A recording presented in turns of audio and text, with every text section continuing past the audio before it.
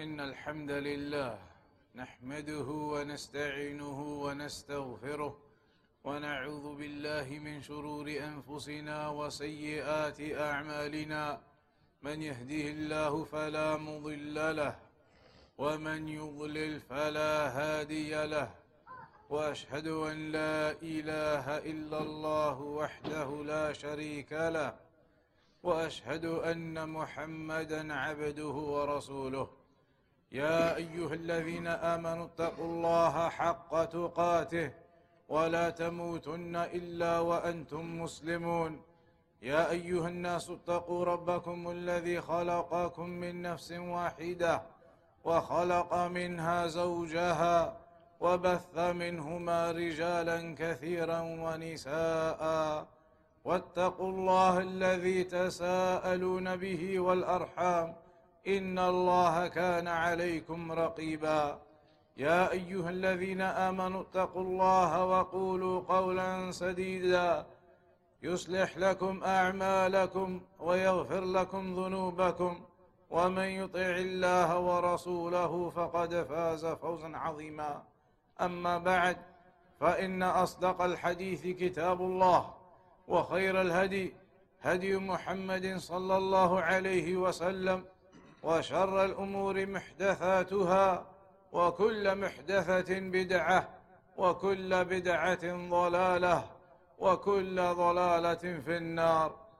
فيا عباد الله، اتقوا الله تعالى واعلموا أن الله سبحانه وتعالى أمر بطلب الرزق وشرع له طرقا مباحة، كما أنه أمر بالإنفاق وشرع للإنفاق طرقا مباحة ومشروعة، منها ما هو واجب، ومنها ما هو مستحب، ومنها ما هو مباح. والواجب على المسلم أن يطلب الرزق من الوجوه المباحة ويقتنع بها ولا يتعداها إلى الطرق المحرمة. لا يحمله حب المال على أن يقتحم الطرق المحرمة للكسب، ولا يغتر بما عليه كثير من الناس. عليه أن يلزم الطريق الصحيح، ولا يحمله حب المال والجشع والطمع على أن يقتحم الطرق الخطرة. عليه بالقناعة بما أحل الله سبحانه وتعالى. فالمال مسؤولية. قال الله جل وعلا: واعلموا أنما أموالكم وأولادكم فتنة وأن الله عنده أجر عظيم. وقال: فاتقوا الله ما استطعتم. فالمسلم يقتصر على ما أحل الله في طلب المال وينفق فيما شرع الله، فإنه سيسأل من ماله يوم القيامة من أين اكتسبه وفيما أنفقه.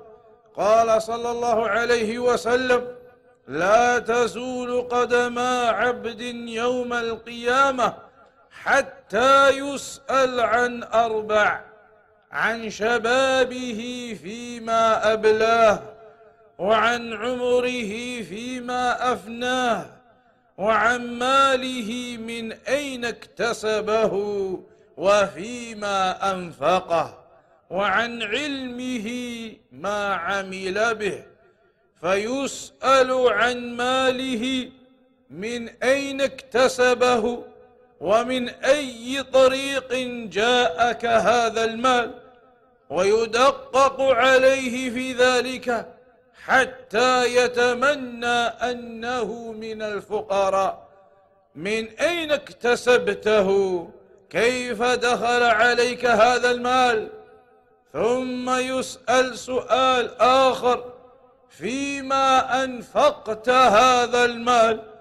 أنفقته على هواك، شهواتك، أو أنفقته في طاعة الله وفيما شرع الله الإنفاق فيه. وفي الحديث أن فقراء المهاجرين يدخلون الجنة قبل الأغنياء بمدة، لأن الأغنياء وهم صحابة رسول الله صلى الله عليه وسلم يقفون للحساب على أموالهم فيتأخر دخولهم الجنة، فكيف بغيرهم؟ فالمسؤولية عظيمة يا عباد الله.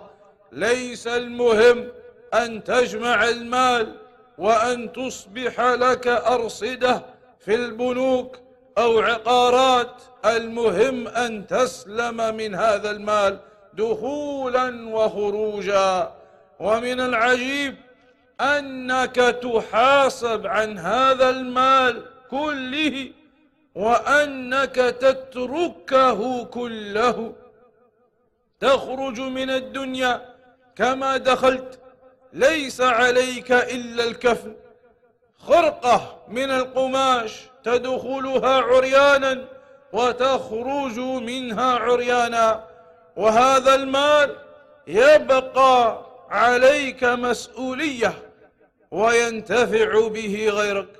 فحاسبوا أنفسكم يا عباد الله. لا نقول لا تطلبوا الرزق، لا تطلبوا التجارة، ولكن نقول عليكم بالطرق المباحة والكسب المباح، وعليكم بالإنفاق كما أمركم الله بالإنفاق فيه، وجوبا أو استحبابا أو حتى مباحا، حتى تسلموا يوم القيامة من مسؤولية هذا المال. ليأتين يوم يتمنى الأغنياء أنهم فقراء ليس بأيديهم شيء من المال. فالمال مسؤولية عظيمة وخطيرة، فمن الناس من يمشي مع العالم، لا سيما في هذا الوقت، فإن التعامل صار حسب الاقتصاد العالمي الذي لا يتورع عن الربا ولا يتورع عن رشوة ولا يتورع عن غش ولا يتورع عن أي كسب. بعض من المؤمنين أو كثير من المؤمنين يمشون مع العالم اليوم، واستجدت معاملات عالمية لا بد من عرضها على الإسلام وأخذ رأي الإسلام فيها، فما كان منها مباحا فالحمد لله، ما كان محرما فإن المؤمن يتركه ويمشي مع الطريق الحلال، لأنه مسؤول عن هذا يوم القيامة ومشدد عليه يوم القيامة. فعلى المسلم أن يتصور هذا وألا يدخل مع الناس فيما هم عليه دون أن يتقيد بشرع الله سبحانه وتعالى، فإن الأمر خطير جدا. والناس اليوم يقلدون الاقتصاد العالمي ويدخلون مع الكفار في معاملاتهم شركاتهم دون تميز فيما هو حلال وما هو حرام. وغالب مكاسب الكفار محرمة، لأنهم لا يؤمنون بالله عز وجل، لا سيما اليهود، فإنهم لا يتورعون عن الحرام، والاقتصاد العالمي في الغالب يصدر عن اليهود، يأكلون الربا، يأكلون السحت والرشوة، سماعون للكذب، أكالون للسحت. هذا في اليهود، فلا نمشي في ركابهم ونهلك أنفسنا معهم، بل علينا أن نستحضر العرض والحساب يوم القيامة، وأن نفكر في أموالنا من أين اكتسبناها، وأن نفكر في إنفاقنا هل هو على موجب شرع الله أو على غير شرع الله. ما دمنا في زمن الإمكان سيأتي يوم عليك لا تتمكن من مسؤولية هذا المال وأخطاره. أما اليوم فبإمكانك ذلك، ولكن النفوس في الغالب أمارة بالسوء، ومتعلقة بالأطماع. فعليك يا عبد الله أن تحاسب نفسك في هذه الدنيا، وأن تتخلص من المحرمات قبل أن يحال بينك وبين التخلص منها وتكون طوقا في عنقك. الحمد لله رب العالمين، والصلاة والسلام على أشرف الأنبياء والمرسلين نبينا محمد وعلى آله وصحبه أجمعين. فيا عباد الله, servants of Allah, remember the great blessings of Allah upon you. From amongst them is this wealth that Allah subhanahu wa ta'ala has bestowed upon you. This wealth is a blessing from Allah, and you are responsible for it. This wealth that you have been given, you will be questioned about it on that day. You will be questioned with two questions in particular regarding your wealth. One will be, where did you earn this income from? Where did this wealth come from? Did it come from a halal source, or did it come from a haram source? And the second question you will be asked is, where and how did you spend it? Did you spend it in halal, or did you spend it in haram? There is a narration where the Prophet sallallahu alaihi wasallam mentioned that the 2 feet of a servant on the day of judgment will not move until he is asked about 4 things. They will not move, the servant will not move until he is questioned about 4 things on the day of judgment. One of them being your youth, your days of youth. When you were young, what did you do with those days? What did you do with your youthhood? Did you spend it in the worship of Allah, or did you waste it elsewhere?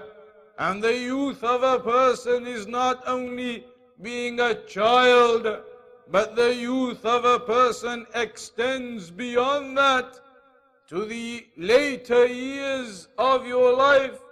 It does not mean only 5 or 10 or 15 years old, but it can mean more than that too, your younger days of your life overall. And the second question will be your life as a whole, not just your younger days, but all of your life. What did you do with all of your life? What did you spend it in? What did you do in your days? And the third question will be regarding your wealth. Where did you earn it from? And where did you spend it? Did you earn it in the halal forms?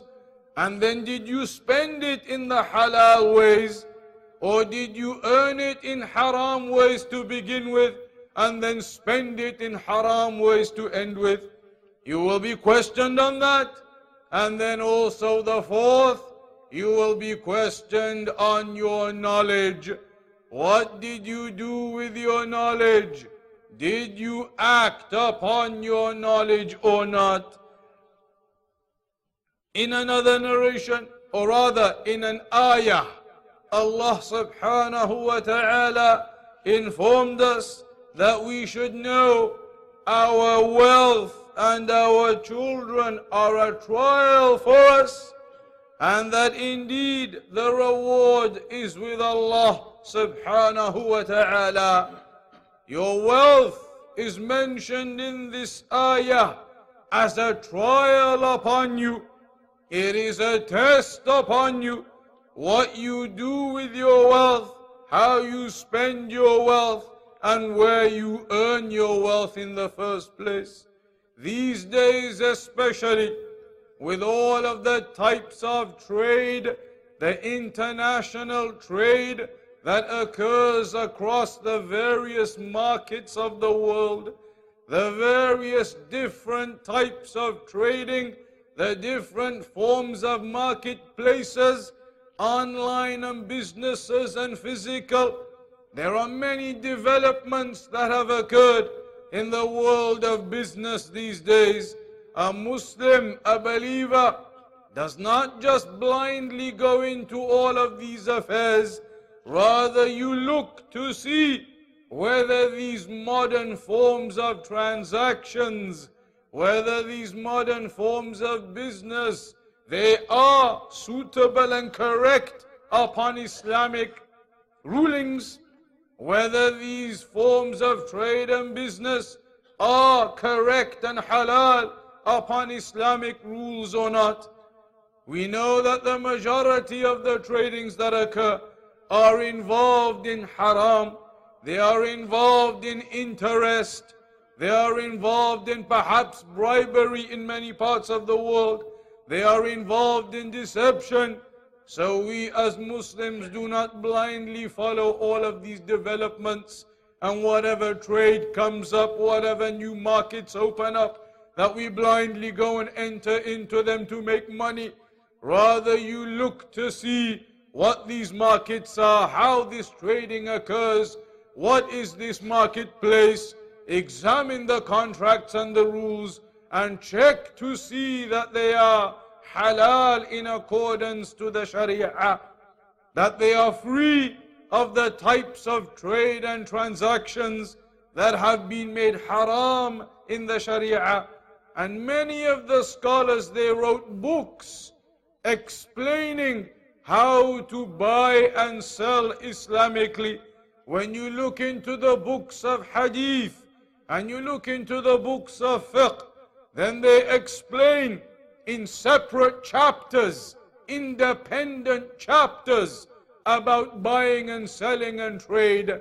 They are not just books that talk about the prayer and wudu and fasting and zakat and hajj. They also have chapters specifically about buying and selling and trade. So beware of this, and do not follow the ways of the kuffar, who do not fear Allah subhanahu wa ta'ala. They do not believe, many of them. So their trade is based upon their desires to increase their wealth, their desires for the luxuries of this world, without any consideration to what is permissible or impermissible. The Muslim needs to be careful to ensure that the wealth you are earning, it is halal, and then to ensure that where you are spending it is also halal. There are two sides to your wealth, where it comes from and where it goes. And the strange thing regarding this wealth is that you are responsible for it and you will be questioned about it. But despite that, you are going to leave it all here in this world after you've earned it and spent it, and whatever is left of it, it will stay taken by those who inherit it. But on the day of judgment, you will be responsible for that wealth you gained in this world. So go and seek the halal forms of income. Go and seek and find the halal means and be content with the halal means.